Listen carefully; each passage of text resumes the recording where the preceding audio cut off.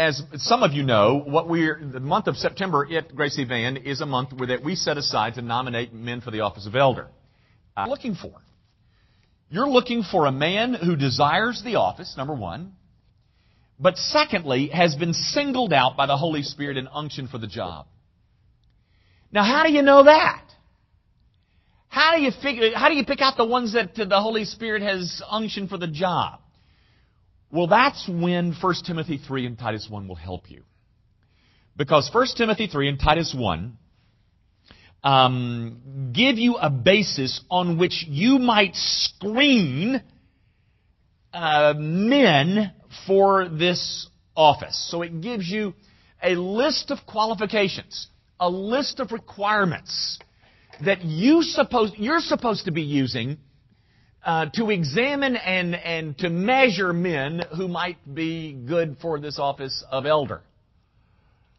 Now, guys, in these two passages, 1 Timothy 3 and Titus 1, depends on how you count, there are 29, maybe 30 different character qualities that are mentioned as qualifying marks for the office of elder. What I have done is taken those 30 qualities and I have lumped them under 7 different headings. It's on that orange sheet. I've taken the similar ones, and there's some bleed over, guys, and that orange thing is certainly not inspired. I just put this thing together that would help you walk through it with me tonight. I've given you 7 different sections and then text that come out of 1 Timothy 3 and Titus 1. Paul is giving to Titus and to Timothy things that people need to look for when they're considering men who can lead them. And so what I've tried to do is put those things together under 7 different headings that you will hopefully be able to recall. Now, guys, again, you're thinking about using one of these things to nominate? Great. I wish you would. I wish you'd nominate tonight. If you're a member of this church, you nominate tonight, do it. But understand, even on the back, these 2 passages are mentioned. You nominate with these 2 things in mind, these 2 texts in mind. And so you think, okay, they said they have a desire for the office. Now, how do I know whether the Holy Spirit has singled them out? Well, I'm going to, as best I can, I'm going to evaluate based on these 2 texts. 1 Timothy 3 and Titus 1. Now, the first one that I put down on your little orange sheet has to do with, we're just going to call it, for sake of argument, we're just going to call it a certain level of maturity. Okay? The text that you'll find in that little block there's a couple of them, but the one that is somewhat difficult to understand is 1 Timothy 3, verse 6. If you'll look in your text, it says, he must not be a recent convert. Okay, so there must be a level of maturity on the part of the man that you choose. He must not be a recent convert. The discussion ensues over, what does recent mean? How recent? Guys, that's where it's a little bit difficult. I'll tell you what, I'll just give you a little bit of a rule of thumb. You can use this, or this is just mine.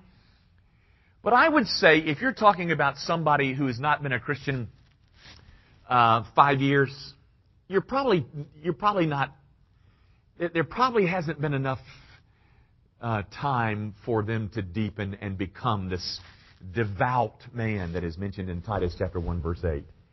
There has to be a level of maturity. And you know, the thing that brings about maturity is life.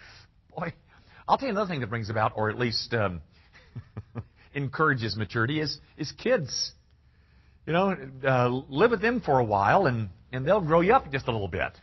But the thing that you must keep in mind is you are not looking for a recent convert. You're not looking for a new Christian to lead you. The text clearly says, stay away from. And by the way, look at the text, 1 Timothy 3:6. Notice why. He must not be a recent convert, or he may become puffed up with conceit and fall into the condemnation of the devil.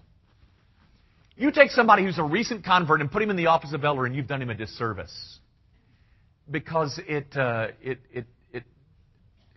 leads towards a high view of oneself that could be damaging to the soul. So that's the first thing you're looking for. You're looking for a measure of maturity. The second little block there is that he must be an able handler of the word. I'm just going to give you a knowledge of the word. Now, again, knowledge of the word. All right? Now, guys, look with me at 1 Timothy 3, verse 2. Therefore, an overseer must be above reproach, the husband of one wife, sober-minded, able to teach. Do you see that? Now, that's where the confusion arises. Does a man to be in the office of elder, does the man have to have the gift of teaching? Does he have to teach a Sunday school class? Should he be in a position where he's teaching a Sunday school class? Guys, I would tell you heartily no. The whole idea of being able to... Let me show you... If you've got Titus in your finger, go to Titus chapter 1. And let me read you just verse 9. Here's what Paul has in mind, I think. He must hold firm to the trustworthy word as taught, so that he may be able to give instruction in sound doctrine and also to rebuke those who contradict it. There's the ability to teach. You don't have to have the gift of teaching. You don't have to teach a Sunday school class, but you have to have a certain knowledge of the word so that you might be able to answer those who object, that is, who are trying to present error. There must be a fundamental knowledge or a depth of knowledge of God's Word so that you can enter into and refute error, correct error, that kind of thing. So when it talks about able to teach, yes, men need to know it, be able to defend it, and are they themselves taught by it. But not necessarily do they have to have the gift of teaching to occupy this office. But without this depth of grasp of God's Word, you probably ought not identify them as one of your elders. The third block is that this man must be marked by self-control.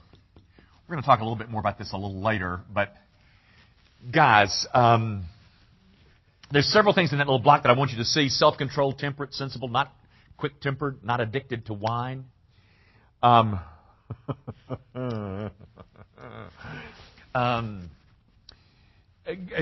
I don't know where to start. Let's just look at the number 4 then. Not quick-tempered. Folks, the last thing that you want in the office of elder is an angry man.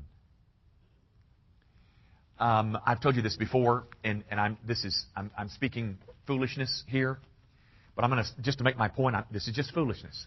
I've decided that you can eliminate all 30 qualities and reduce it down to one thing.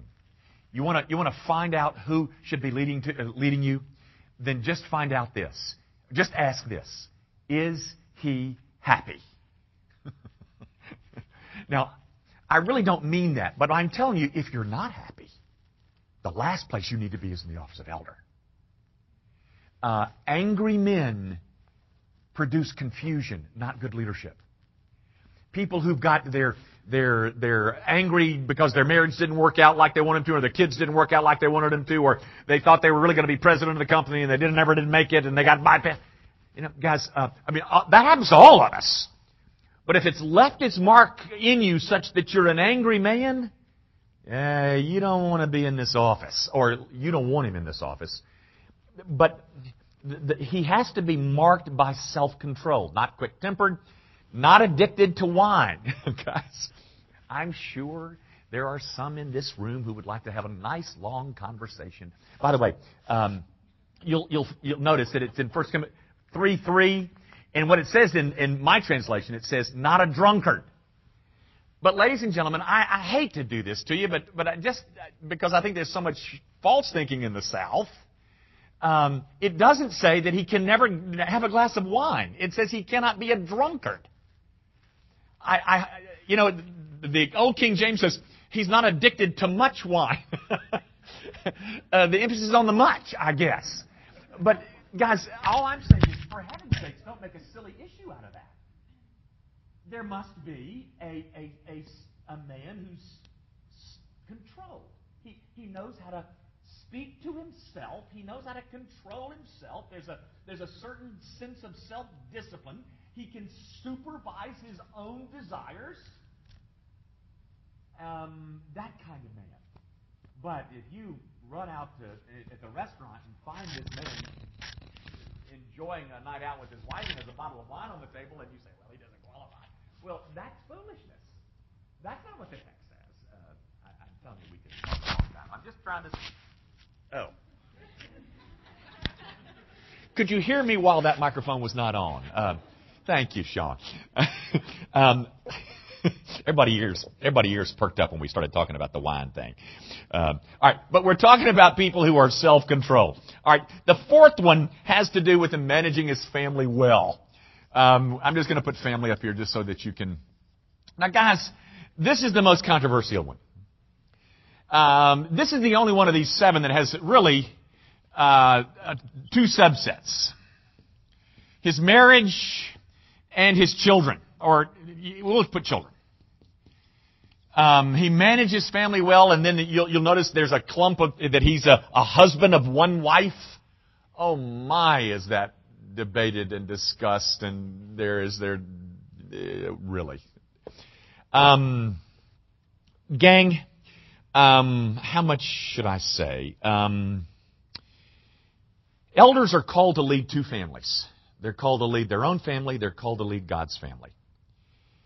If you can look at their family and say, that family is out of control, then that's probably not somebody you want as an elder. I can tell you this. I had, in fact, where is she? She was here earlier. Guys, if you really want to know whether you can trust me, you really ought to talk to her. There's a wonderful proverb, and I don't have it in my notes, and I wish I had it, but it talks about fervent lips that cover a wicked heart, yada, yada, yada. Guys, just because somebody can preach to you, or can lead your Sunday school class, or can perform well on a stage, doesn't really mean anything. It means that they have a certain gift of gab.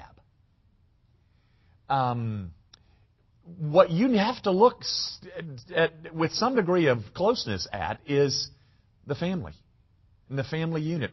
You know, one of the reasons that I love to have you in my home is maybe you get my wife in the corner and say, I mean, is he really that obnoxious all the time? But guys, family life should be of interest to you. You should be asking that question. There's several things in there about your children.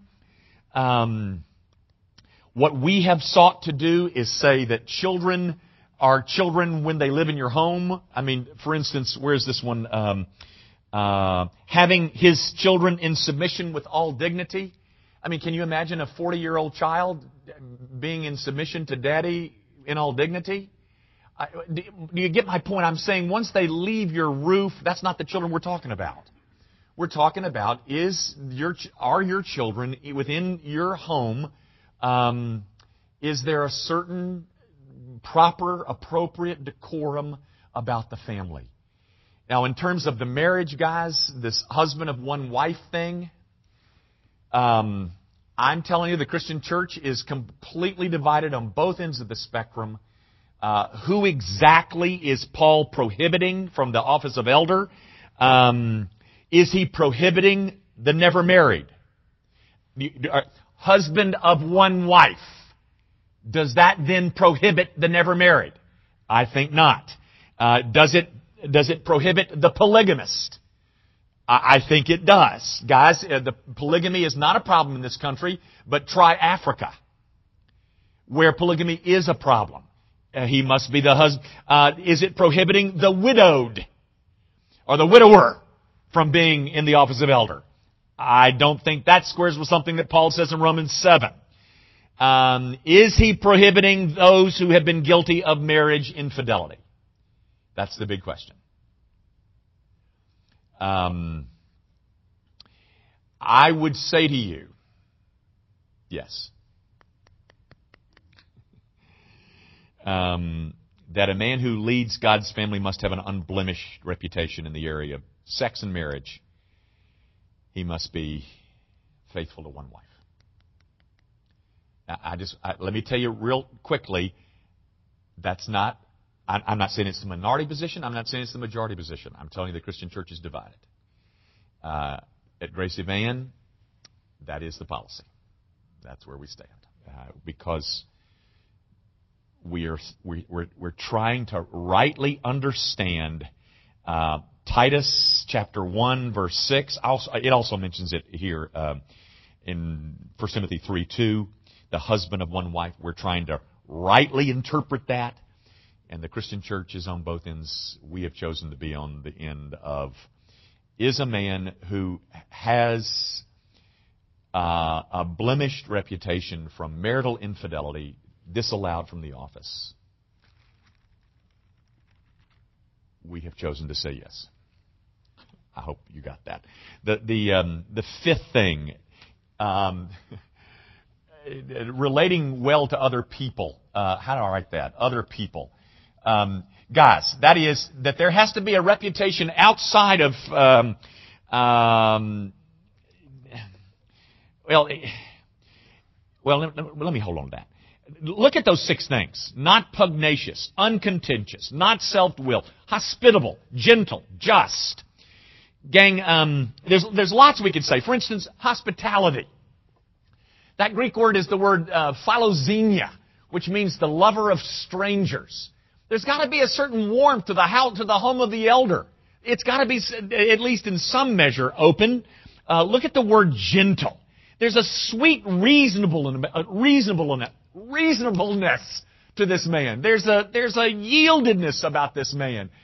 He's teachable and trainable and is willing to yield and give. Put somebody on the eldership that is pugnacious and contentious, and ladies and gentlemen, sooner or later you're going to have yourself a nice little church squabble, which we, up to these first 16 years, have been able to avoid. Because you have chosen men that are not pugnacious, that are not contentious, that are not self-willed. They're gentle. There's a certain gentleness that is required and necessary and needed on the part of men who lead God's family. Guys, I know this is going to come as quite a shock to you. But in the Christian church, there are some pretty weird people. And they can be awfully challenging at times. I mean, if you only knew some of the phone calls that we field from time to time. But if you're contentious, if you're self-willed, then what you tend to do is ride roughshod over odd people. And there's no place for that in the leadership of God. Let me tell you, odd people are just as difficult for any of us. But you don't want to put somebody in the position of leading them who does not know something about a sweet reasonableness to them. Find those men that are sweetly reasonable. Put them in the office. The sixth, I think that's 6. Yeah, the sixth thing, he must. What I wrote is that you must have a proper set of values. Now, again, guys, I was looking for a category to lump these things: free from the love of money, not unduly fond of gain, a lover of the good. And I lumped them under this heading: they must have a good value system. Now, guys, I'm going to tell you a quick story. If I'm lying, I'm dying.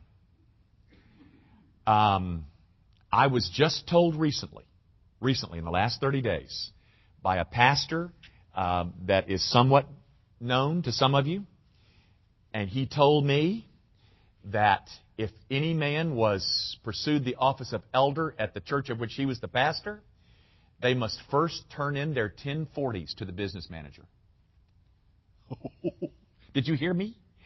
Their tax returns. They must turn in their tax returns to the business manager of the church before they were considered for the office of elder. What do you think about that? Well, let me just say this to you. Here at Gracie Van, we are not ready to take that step. But guys, when the Scripture says that they're free from the love of money, that they're not unduly fond of gain, what does that say to you? What kind of man is that? Well, let me just say this. I'm never going to know what anybody gives in this church, and you know I don't. I stay out of that. But if a man is not giving to his church, and yet he's leading her, what would that say to you? I hope I don't ever find that out. I don't want to know that. But guys, there's a certain value system.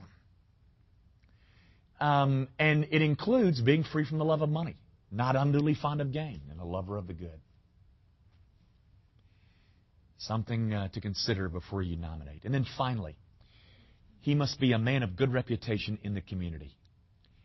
Look at these words. You can look at the text later if you'd like. Above reproach, without reproach. That's really the same thing. Respectable, of good reputation before those. That's in verse 7. Look at verse 7 in 1 Timothy 3. I lost it. Moreover, he must be well thought of by outsiders, that he may not fall into disgrace and the snare of the devil. So guys, you're considering nominating a man who owns his own business, but in his industry, he's considered a crook. But he's very well thought of over at the church. Guys, there is a concern that we have to have about people who lead us and their reputation outside of this 1,700 people. Is their reputation in their industry a good thing? Are they respected by their peers? Not in this church, outside the church.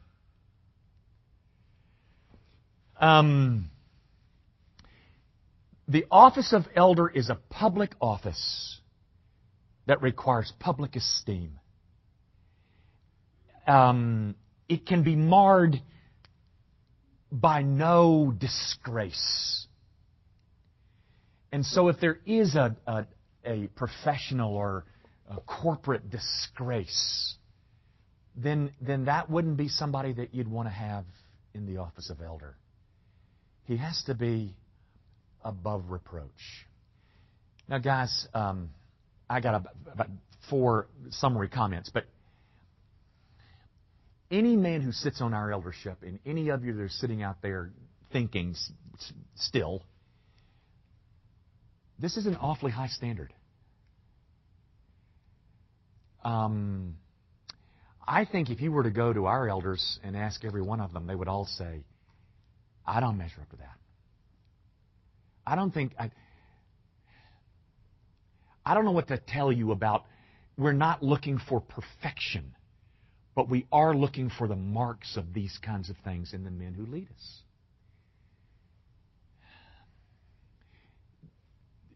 These things have to be apparent to you. Not apparent. They must be known to you before you put their name on that little blue thing over there.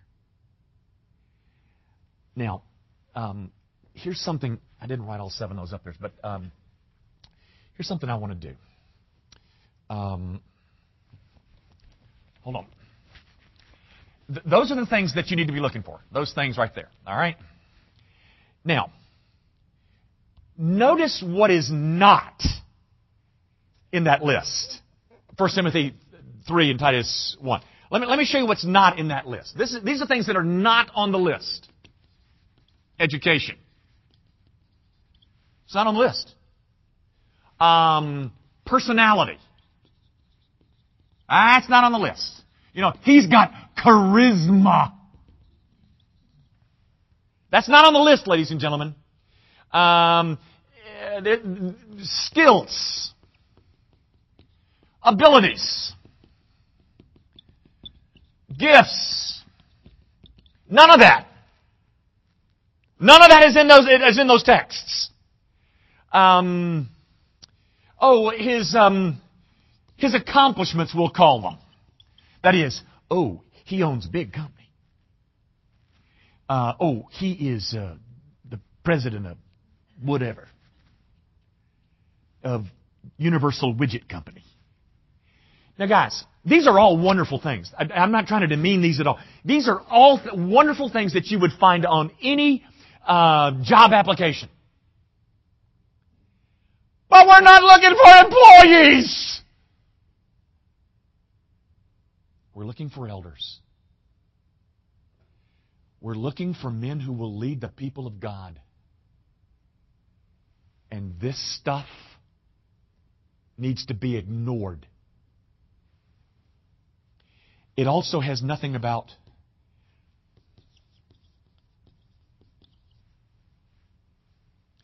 he's a nice looking guy. He dresses well. Now, guys, we can snicker all we want to, but I bet you've been in situations where the nomination went something like this. Well, let's see. I mean, he owns his own company. And, my goodness, he's got the gift of evangelism. It doesn't say anything about gifts and abilities and skills here. I mean, he can really balance the books. I mean, he's a great accountant. That's not what we're looking for, guys. None of this is on there. Let me see if this works. It didn't. None of that's on there. But let me tell you what one word summarizes all of 1 Timothy 3 and Titus 1. One word. It is character.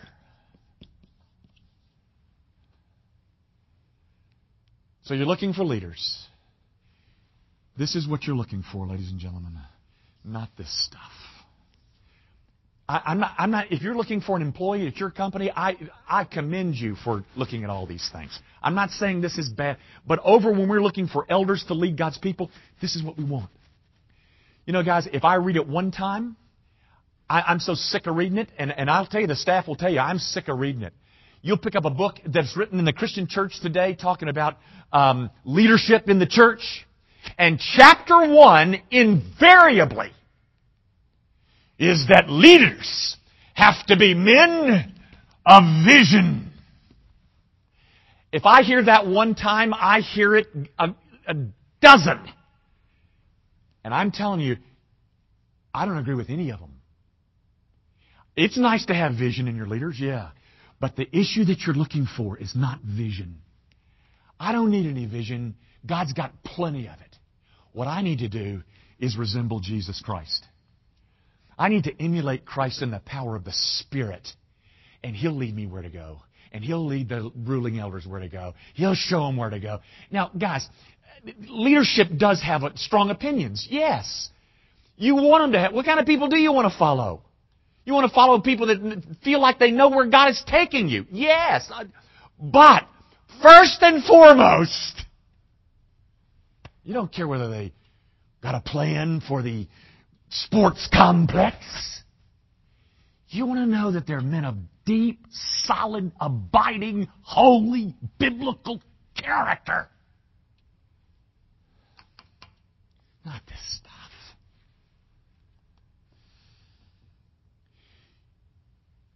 You want to know why you want such strong character in those elders?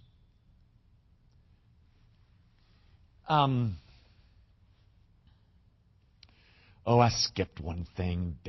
I'll tell you, I'll just tuck it in at the last. See if you can find Hebrews real quick. It's right before James, or after Philemon. If you can, you'll find it. See if you can find Hebrews 13.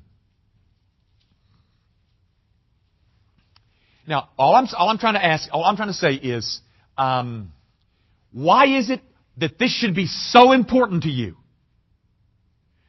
Apart from the text, 1 Timothy 3 and Titus 1, pointing out all character qualities. But here's why it needs to be really important to you. Hebrews chapter 13, verse 17. Obey your leaders and submit to them. You know what? You know what you're supposed to be doing to these people that you select? You're supposed to be obeying them. And if I were you, I'd want to have people of the most stellar of character to obey. Because you're going to answer not only for the people that you put in the office, you're going to answer for your obedience or disobedience. So I would tell you that the best people that you ought to be obedient to are the men of the greatest depth of character. The men who look they don't look. They look a whole lot like Jesus Christ. When they walk in the room, you hear the soft sound of sandaled feet. They smell like Galileans, talk like Galileans. Find those people and nominate them and elect them. I'm going to say one more thing and I'm done. This is what I left out. There are two places in 1 Timothy 3, verses 6 and 7. He must not be a recent convert, or he may be puffed up with conceit and fall into the condemnation of the devil. Verse 7. Moreover, he must be well thought of by outsiders, so that he may not fall into disgrace, into a snare of the devil. Is it interesting to you that the devil is mentioned twice? That is, that these men that you nominate and elect are men who are often the target of the evil one. Put the wrong men in office and watch the devil have a heyday. So guys, I'm not trying to discourage you from nominating. I'm trying to encourage you to pray through it soberly. And then find men who are as closely resembling to these two passages as you can find. Not the ones who got this, but the ones who got this. Put their names in this little blue card, and then in December we'll come elect 4 new ones. How about that? Next week, Romans 9. Let's pray. Our Father, I do pray that you will continue to grace us with the kind of men that you have been pleased to give us in the past. Men of character. Men who long to be more conformed to the image of Jesus Christ. Men who are not satisfied with the way that sin entices them. And I pray that you will not curse us by giving us wrongful elders. Have mercy on us, O God, and give this congregation the great leadership and wisdom of the Holy Spirit as they choose very soberly and very carefully the men to whom they will give glad obedience. We commit the whole process to you and do so in Jesus' name. Amen. Thanks, guys, and good night.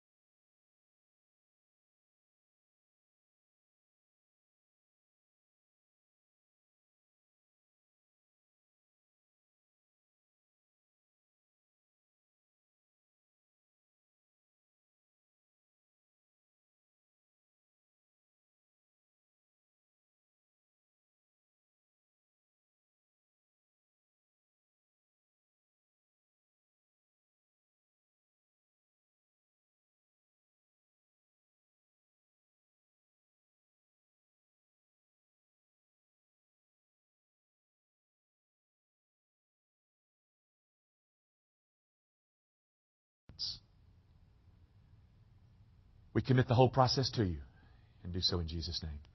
Amen. Thanks, guys, and good night.